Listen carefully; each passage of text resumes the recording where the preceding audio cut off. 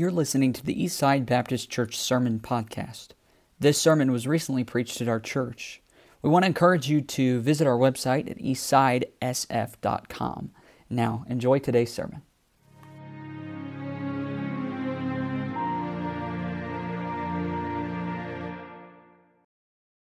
All right. Well, good evening.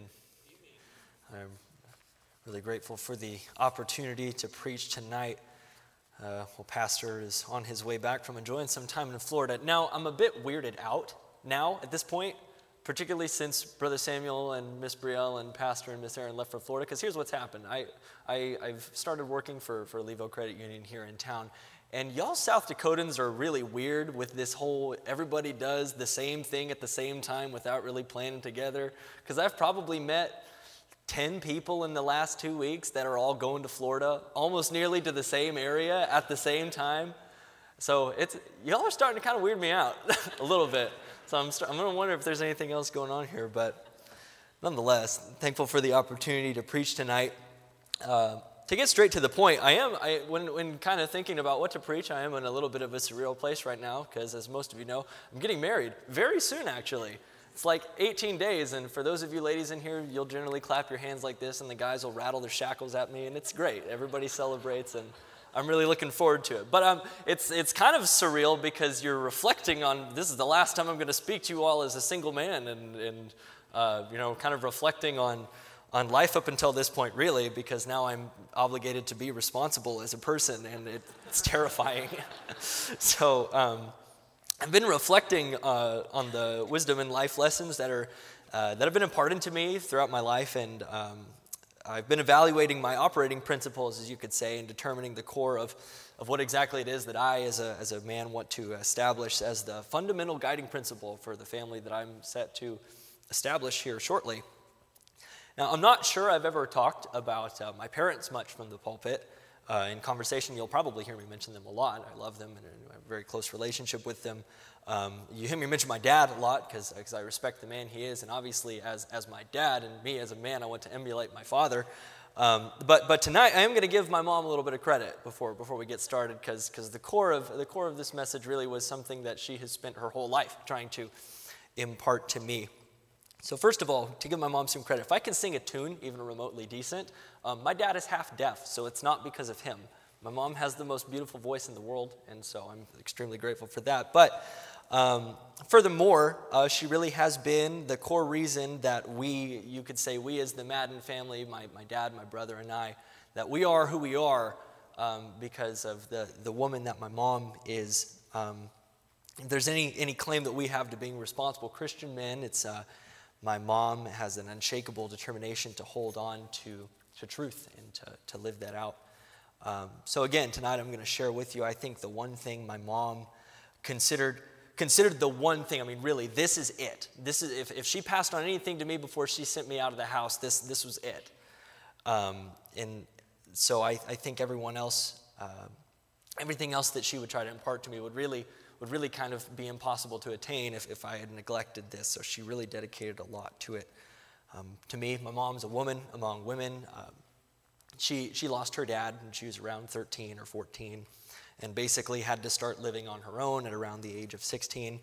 I think she got saved around the age of 22 and then dedicated herself to being involved in church, particularly in the music ministry as much as she could while learning about Jesus Christ, all while earning her master's degree, no less. So she married my dad.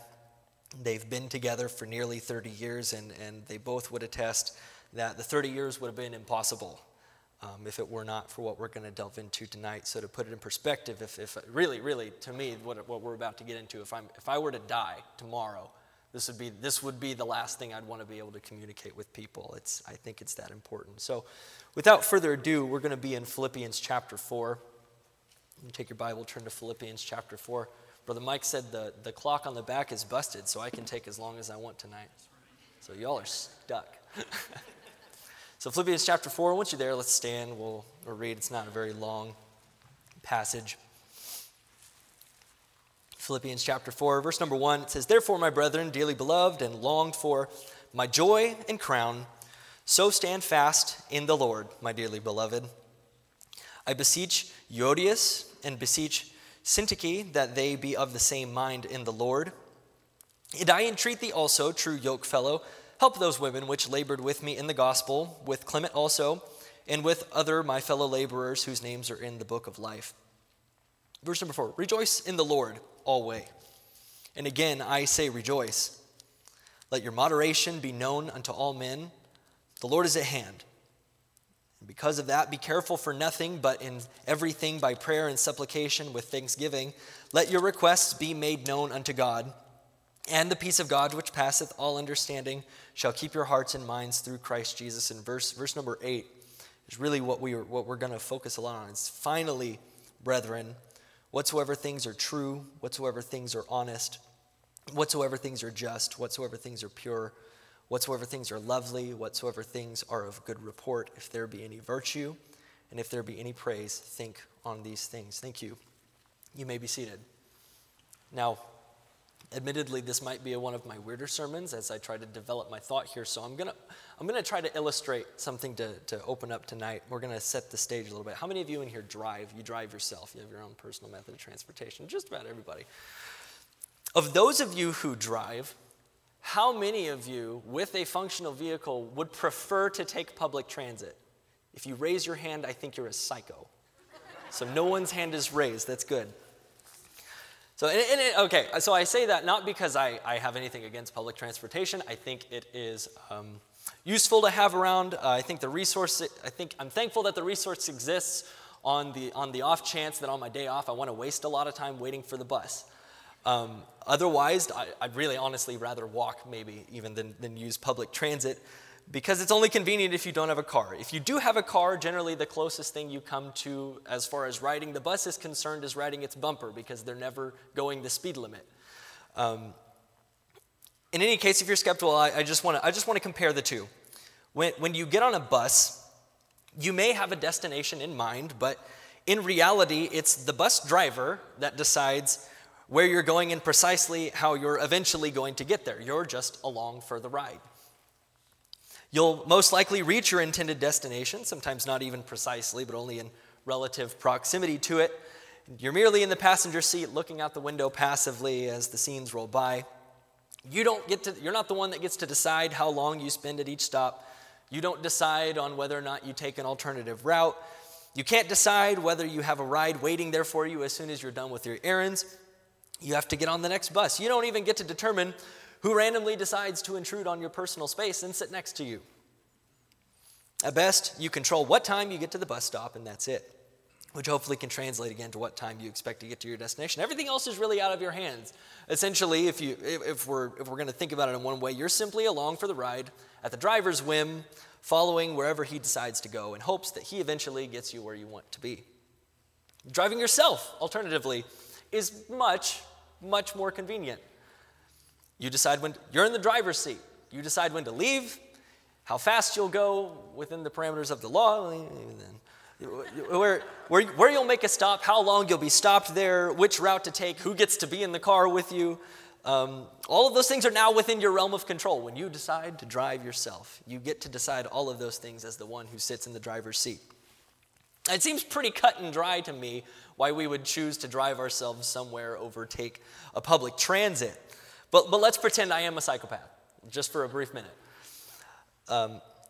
If both options were available to me, let's say that my functional truck outside, which has served me greatly since I've been 16 years old, let's pretend that I decide to forsake it tomorrow and determine that the bus is the way to go. I'm adamant that I ride public transportation. It's not that there's anything wrong mechanically with my truck in terms of being able to drive it, but instead I simply like that I don't have the responsibility of being the driver.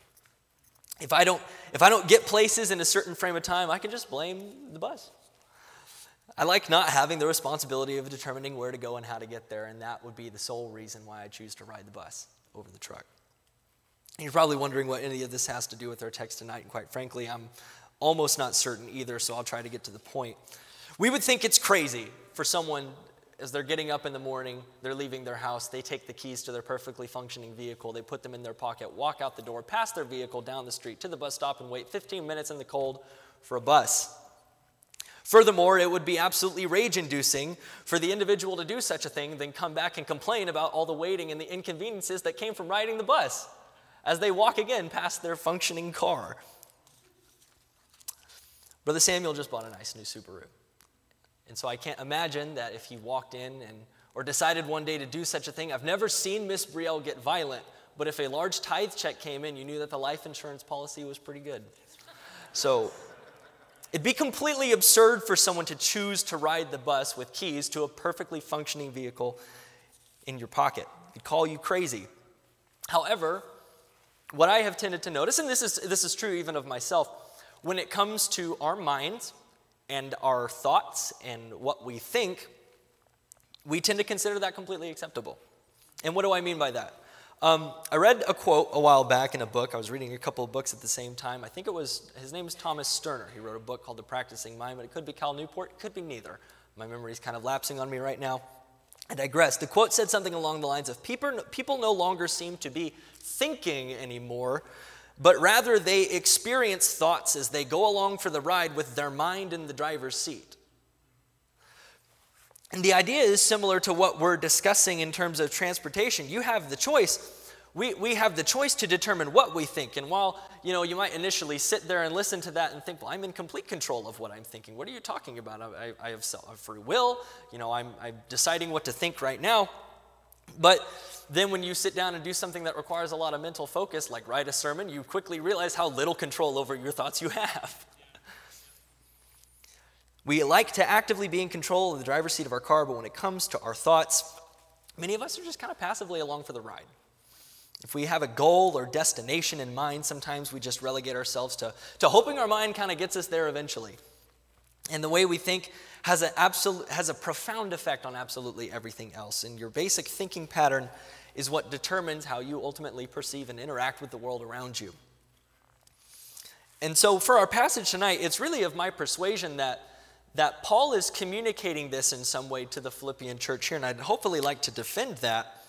The church at Philippi, really, the kind of the background for this book, the church at Philippi was very special to Paul. It was one of the first churches that he ever planted. Quite frankly, they didn't really have a whole lot they were doing wrong. This isn't a letter to the Corinthians where Paul's saying, whoa, you got to get some things straight. The church at Philippi was really doing quite well. The occasion he's writing this, Paul's been in prison, and they were supplying his needs financially in some ways, and then as well, one of their own members, Epaphroditus, he was sick unto death, and they were faithful. He mentions in chapter 1 that he's thankful on every mention of them in the places that he goes. They're good people, and it's not that they're doing anything wrong, but he wants to see the need as things are going on. He's in prison, Epaphroditus is sick, and there's just a little bit of turmoil going on. He wants to exhort them to just continue to grow and develop faithfully as Christians. He primarily exhorts them to do really two major things within the epistle. There's two patterns. One would be to rejoice always. The word joy and rejoice occurs many, many times throughout a very short letter. And then the second would be to have unity with each other, to continue to grow together and to minister the gospel together. Both of these things are mentioned more than once because these two things are the key to what leads to continual spiritual growth. And I think if we had the option to pick, we'd all like to have both of these things. You'd like to be a joyful person. You want to be someone who gets along well with others. I think if we all had to choose whether we were or we weren't, I think it would be safe to say most of us would like to be that. Once again, that reminds me of my mom. My mom's one of the happiest people I've ever met, and everybody likes her. She's great. And this is why I think that this core lesson of hers, she manifests that, and it really causes this truth to jump out to me, at least from my perspective. I think the relationship between these exhortations in this passage, at least in chapter 4, is interesting because Paul really is kind of laying out a blueprint here on how to achieve both of those things. And I look at them really starting from verse number 2 down to verse number 8. It's kind of scaling down in nature. It's going from a macro to a micro. And as we get into it, we'll turn around and kind of take an upward glance at it and hopefully see how it all fits together. So I've broken it down into 4 basic points. And I'll go through the first 3 fairly quickly because I think it all hinges on point number 4, which we find in verse number 8. But purpose number 1, he mentions in verse number 2, that Euodias and Syntyche, that they be of the same mind. He is calling for unity, like we talked about earlier. The point is, you have to maintain unity in your relationships in order to minister effectively to people. That's a command that we have. The specific source of tension between these two ladies isn't necessarily identified, but it's essential that they resolve it for the ministry of the church at Philippi to be as effective as it could be. Paul exhorts then the true yoke fellow, and that's really just kind of a general term for everybody who was there, who was listening to the letter. He's telling everyone, hey, everyone, encourage these ladies, help these ladies, be of the same mind. And we have, as well, as members of Eastside Baptist Church, we all have a responsibility to be of the same mind with each other, to ensure that we're interacting with each other amicably, and that we don't have anything between each other. And positive, that quickly brings us to our next point. We have a responsibility to each other to do our part to maintain unity in the body, but how do we do that? Because everybody's so different. Everybody has different perspectives and ideas. Positive relationships are significantly impacted then by an internally positive perspective. And I know that sounds kind of new age, huey-gooey, and oftentimes our perspectives on people and situations and on life itself is determined by our frame of mind when confronted with challenges and difficulties in our lives and the lives of others. It's more than simply kind of a new age self-help quote to be like, think positively. That's not necessarily what we're getting across. We're dealing with something deeper than just simply being positive. Positive relationships are managed by maintaining a positive perspective, and the biblical solution is not vague and abstract. Paul prescribes joy. So what he prescribes then as a purpose to achieve this unity is in verse number 4. He says, rejoice in the Lord always. And again, I say rejoice. The solution to unity is a joyful outlook on life. When? Always. Paul reminds you have to recognize that joy is not a fleeting feeling to pursue, but a frame of mind that's rooted in the source you choose to draw from. There's a lot of things that are capable of making us happy. You know, I think in some ways I kind of laugh because the phrase that we're all familiar with, money can't buy happiness, money doesn't buy happiness, it's a little disingenuous because it does. It's just that the source that you plug into, it dries up pretty quick. Like you're happy for like this long. And then you have to find happiness in something else.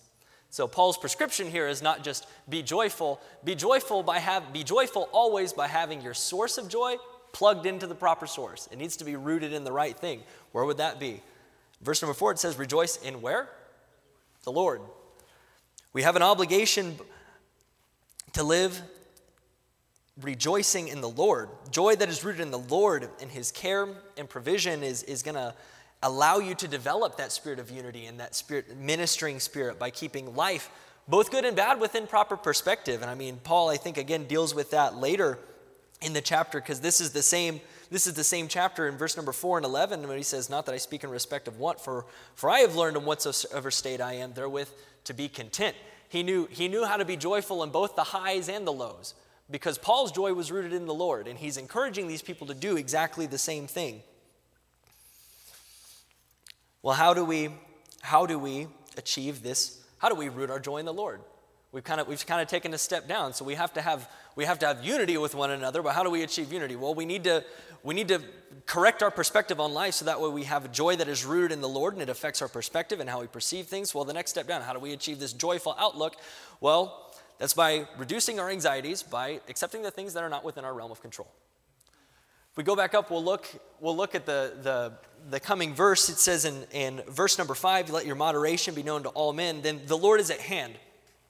And this is kind of connecting both the first statement in verse number 5, but also the statement in verse number 6. He's saying the Lord is at hand. So, verse number 6, be careful for nothing, but in everything by prayer and supplication with thanksgiving, let your requests be made known unto God. And the peace of God, which passeth all understanding, shall keep your hearts and minds through Christ Jesus. He's drawing it back to that unity. He's saying the peace of God, that's not just that feeling of peace. I mean, it's that feeling of peace within, in the inner turmoils, by relinquishing control of the things that honestly you can't control to God. That gives you a peace within, but also a peace with other people. The peace of God, which passeth all understanding, shall keep your hearts and minds being of the same mind through Christ Jesus. Paul reminds the Philippian believers that the Lord is at hand. It's their responsibility to live in light of the Lord's return, and likewise, we ought to do the same. We don't have any control over when the Lord returns, And even on a smaller day-to-day basis, there are plenty of things in our life, such as tomorrow. I mean, generally, we don't have any control over tomorrow or what tomorrow brings. Our responsibility is to do well with what God has given us now to do. By living in light of the Lord's return, we can let go of that which is beyond our control by adjusting the thinking then that is within our control. And that brings us to verse number 4. So we'll just to recap once more. We have an obligation to be unified together and to be of the same mind, to maintain a spirit of unity. We accomplish that by plugging in our source of a positive outlook, let's say, by rejoicing in the Lord always. We're supposed to root that in the Lord. And in doing so, that allows us to give the things that we would otherwise fret and be anxious over to the Lord. That allows us to maintain that peace both within ourselves and with those around us. And in order to do that, though, in order to let go of the things that are outside of our control, we take charge of the things that are within our control. We get in the driver's seat and we control what we think. On a day-to-day basis, we control the things that we decide to think about. In verse number 8, Paul challenges them, finally, brethren, whatsoever things are true, whatsoever things are honest, whatsoever things are just, whatsoever things are pure, whatsoever things are lovely, whatsoever things are of good report. If there be any virtue, and if there be any praise, think on these things. And the point is this. And this is what my mom instilled in me, that it's the crux of my being as a person. I mean, I can't express that to you really. You have to determine to think thankfully in such a way that you develop the frame of mind to think thankfully rather than critically. And the word thankfully, you might think it doesn't say thankfully in the passage, but this, I think I can maybe make a case for that, because if Paul is challenging you to rejoice in the Lord, you have to source your joy in the Lord. And that's way up here, and down here, these things that he's challenging you to think of, what's that supposed to direct your attention to? Just the happy, fun things that are happening in life? No. These are the ways that the Lord has cared for you, provided for you, the things that you enjoy as an investment that he's made in you directly, at the people that he's put in your life, the things that you enjoy because of them. What's that supposed to direct your attention to? If we think about it, what's the end to thinking about it if not to be thankful for these things? Paul lays out a pattern for the Philippians to reduce their concern over what they could not control by instructing them to think on the list of things he gives them. It's not done for an arbitrary reason. It's to achieve the command to rejoice in the Lord always. We need to drive ourselves to recondition our thinking. We're not just hapless passengers to our mind in the driver's seat. We do possess the capability to adjust our thinking, and the product of that is actually quite interesting in that it quite literally can affect your brain. So I'm going to go into nerd talk here. It's been a while since I've done that. I think the last time I did that was the pancreas years ago, and people still won't let me forget that. But your brain is plastic, actually. It's constantly in a state of potentially renewing itself and rewiring itself to best accommodate its needs and the things that you're subjecting it to. The interesting thing about the effectiveness of this mindset that Paul is really prescribing here and that my mom was prescribing to me, it's reinforced both biblically and scientifically. See, what happens is, excuse me, I'm going to just get a drink. Awkward pause. Okay. Our thoughts follow neurological pathways to different areas of our brain, and it regulates all sorts of different things, such as physical activities. Physical activities would be what we're most familiar with. Your brain is constantly firing neurons in a particular sequence to perform specific activities. As these neurological connections are utilized more and more frequently, the connections between neurological pathways become reinforced and are more readily called upon and much more efficiently perform the same repeated action with ease. I've been training with Brother Carl for the last several months, and one of the things that he's been helping me work on is what they call in the exercise world, in the weightlifting world, putting the mind in the muscle. Now your muscle, we all know that your muscles don't literally have their own mind, but you do have a neurological connection between your brain and your muscle. And so whenever you're first starting out performing any sort of activity, there's a certain degree to which you can perform it that's almost defined by your neurological connection. Your body can maybe exert force in a certain direction. You can move a weight, but you may not be recruiting your muscles that are required to move that weight as effectively as you could be. You're not only training your muscles to grow stronger, you're actually training your mind to be better at recruiting those muscles for that movement. The same can be said in a sports athlete such as a boxer. If you watch professional boxers fight and they train, their movement seems so fluid and they're so snappy, and everything that they do is almost a reflex. And that's because the hours of practice, what they've done is it's not just some training where he's decided I'm going to do this. I mean, he's really reinforced neurological connections in his mind to his body so that the techniques require practically no concentration. He's not really having to think about what he's doing. He's reinforced those connections, and it's all purely reflexive. This is achieved by the brain restructuring itself to better facilitate its needs regarding regular behavioral patterns. There's a saying that goes around, if you look into any sort of neuroplasticity, and it's the things that fire together, wire together. I first heard that from Pastor Hardy, Brother Samuel's dad. He went through a very, very good series on addictions. Addictions work the exact same way. I mean, when you trigger that dopamine release in your system and you see a stimulus and it provides that dopamine release, your brain thinks, whatever it is that is good for me. And so then it strengthens those connections to make you more inclined to do that same behavior over and over and over again. Every addiction works that way chemically in your brain. So in truth, though, it's not just relegated to physical activity. The same actually could be said of our thoughts and disposition.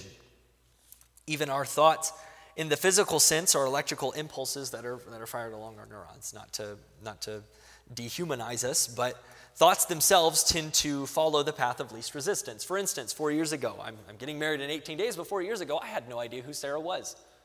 She wasn't a blip on my radar. I thought about her zero. Consequence of not knowing her. However, I had an initial exposure to her. I thought she was very pretty, and it made me very nervous, and I tried to talk to her as often as possible. But, as a consequence of that, I met her. She began to pique my interest. I noticed myself thinking about her here and there. And then as I thought of her now and again, in addition to emotions and chemical responses in my brain, those pathways reinforced themselves and made my mind more readily available to call upon thoughts about Sarah. I mean, as I thought about her more, the pathways deepened. As the pathways deepened, I thought about her more. And now, even when I'm sitting in the passenger seat of my mind and my brain's just kind of going everywhere, I'm thinking about her. And, everyone in here has something that works the same way. I mean, we all have sets of things that work exactly like that. So, we're going to relate this to the text. Let's work back from the bottom then. Paul's commanding the Philippians then to think on things that are just, think upon things that are lovely, think upon things that are pure. And it's not natural. It's not natural for us to do that. What he's trying to prompt them to do is create a feedback loop. It's kind of like if I go stand in front of the microphone and have the speaker blow into the microphone picks it up, and everyone's ears want to bleed, and people get mad at you, right? You're creating a feedback loop. That's the goal of thinking. You're taking intentional charge of the things that you were thinking of to create a mindset and an outlook that you are more readily putting yourself in a position to think thankfully. Then that moves up a step. So as you condition your brain to think about these things, this list of things that Paul mentions in verse number 8, then that allows you to more readily, honestly, give things to God. As you're thinking thankfully, you're not thinking critically, you're not stuck, you're putting an end to negative feedback loops, you're creating positive feedback loops. You put yourself in this driver's seat, you think about these things, you think about the way God has blessed you, you're thankful for the ways that people have invested in you, and as that it literally reconditions your mind. You are rewiring your mind to operate from a different frame of mind, to be more thankful, to put yourself in a position to give things to God, to reduce those anxieties. Then it takes it up a step further. Now your joy is rooted in the Lord. It makes you more easily able to root your joy in the Lord and be more consistent in your joy in the Lord. And that brings about unity in your relationships.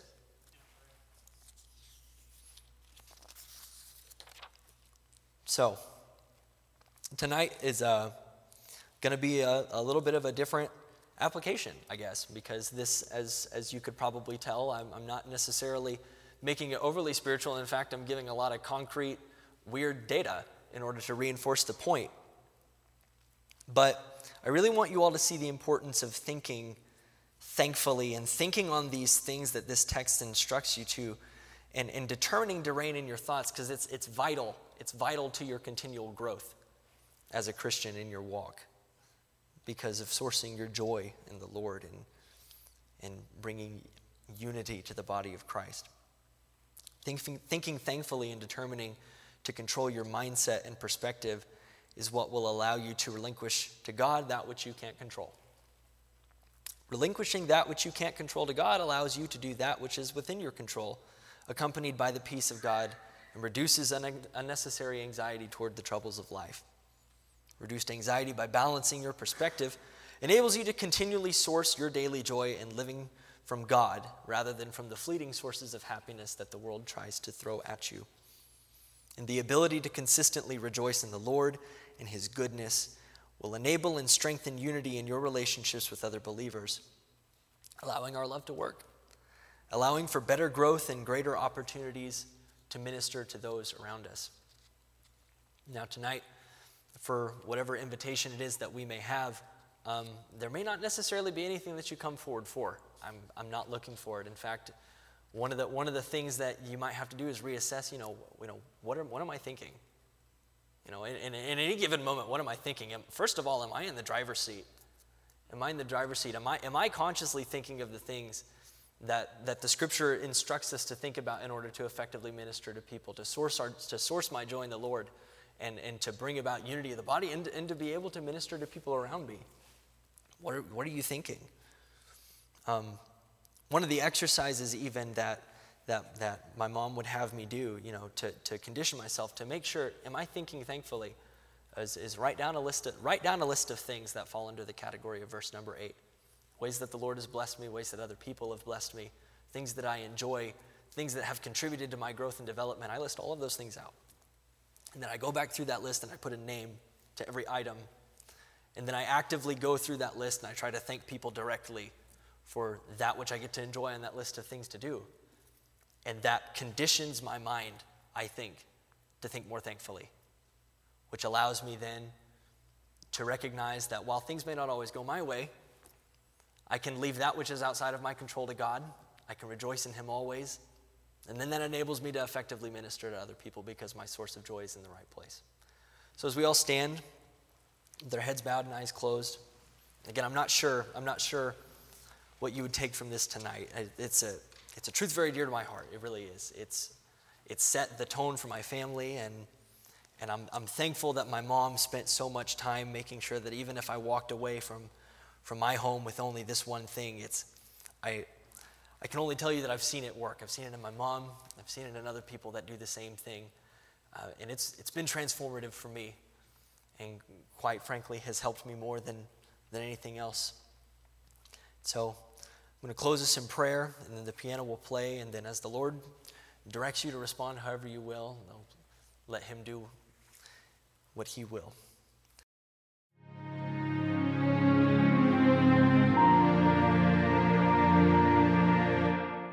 We want to encourage you to visit our website at eastsidesf.com.